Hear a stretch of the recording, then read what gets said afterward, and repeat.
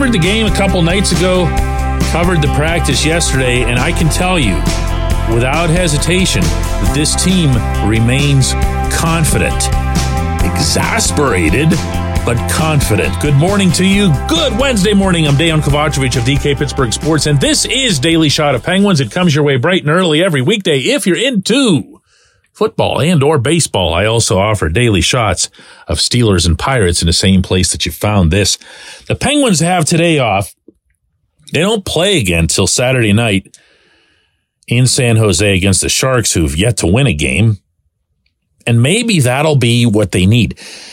They need right now firm validation that what they're doing is the right thing. I happen to believe, from the skater standpoint, that that's accurate. Of the last 9 periods the Penguins have played, 8 of the 9 have seen them utterly dominate their opponents. That's a good thing. That's not something to turn your nose up at. That's not something to roll your eyes at. That's not something to laugh off the fancy stats, the expected goals for and that sort of thing, because that stuff is real. The metrics are real. The Penguins are really, really, really, from a skater standpoint, playing well. I'll say it one more time.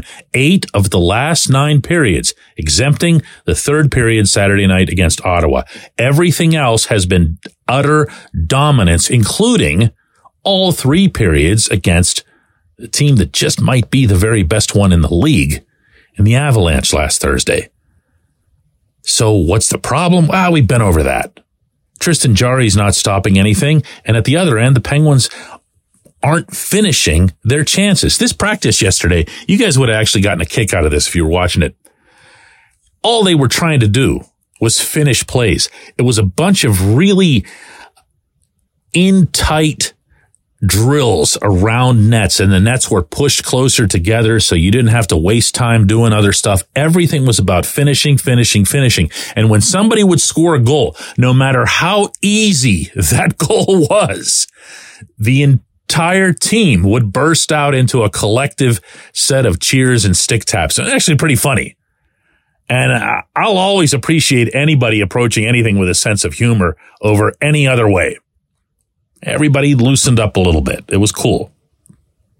But they're going to have to score, while at the same time understanding that everything they've done leading up to the stage where you've got to actually put the puck in the net has been the right thing to do. Sidney Crosby talked about this yesterday after that session. It's discouraging, but, I think the last few games, haven't gone our way. We felt like we did some good things. I don't see anyone feeling sorry for themselves, and, we keep coming back every game, putting the efforts forward, so we just got to limit some mistakes, but, I think we're continuing to work, and we just got to work through it. Look, I know most people don't like to hear this, because it sounds like positive spin. It sounds like defending this guy or that guy, or for that matter, Mike Sullivan. But if you've been listening to me long enough, or you've been reading my stuff long enough, you'll know that I'll have issues with the Penguins after a win in which they've performed poorly. I'll express much greater concern about them if they just aren't doing the right things. And there have been a couple of games already this season where I did that. I just didn't like what I saw. I didn't like where it was going to lead to. I especially didn't like, to be specific here, how they were handling the net fronts, both their own and at the other end of the rink. But they've cleaned that up. They're doing the right things over these last 3 games. They really are, including the net fronts. If you watched that game, whether it was in person at PPG Paints Arena or even just on TV or on streaming or on your little phone screen or whatever it is, you would not, or you should not, have had a hard time seeing this. There were tips, redirects, rebounds, bad angle shots, lots of attempts just to push the puck through as opposed to messing around with it on the perimeter. Yeah, that finishing power play was horrible. the 5-on-3. But if you're going to let that color the entire game, the other 58 minutes, then you're not doing this right. There's a way to evaluate things, and it's almost always taking the bigger sample, or at least the most recent sample, the one that's trending. This is what's trending. They're playing just fine. They can be just fine, but they've got to score goals, and their goaltender has to prevent them. And I only see one of those as being a sure, eventual thing. When we come back, J1Q.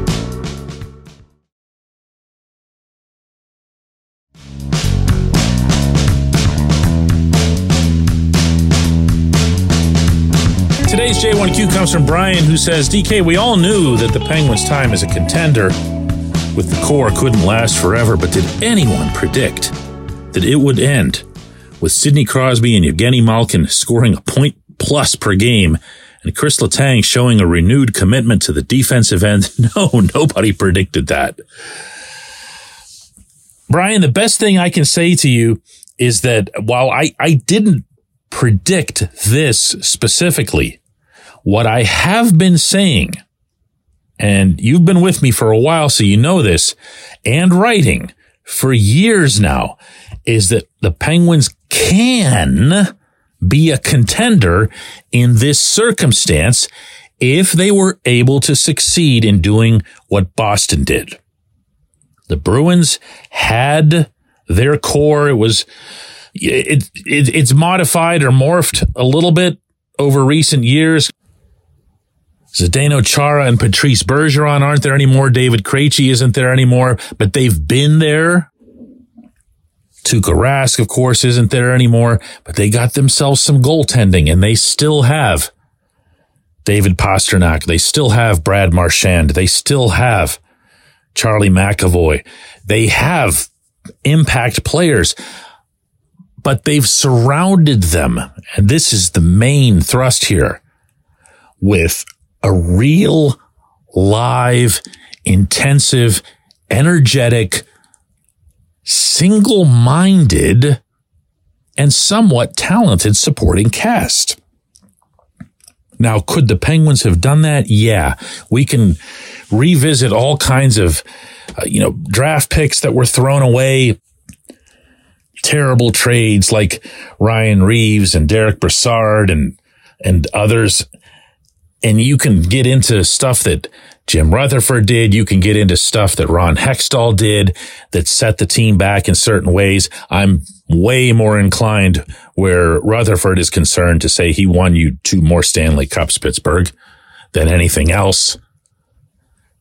So the nature of the rest of the Penguins roster is such that, the current fourth line of Matt Nieto, Noel Acciari, and Jeff Carter has 0 goals and 0 assists through 9 games.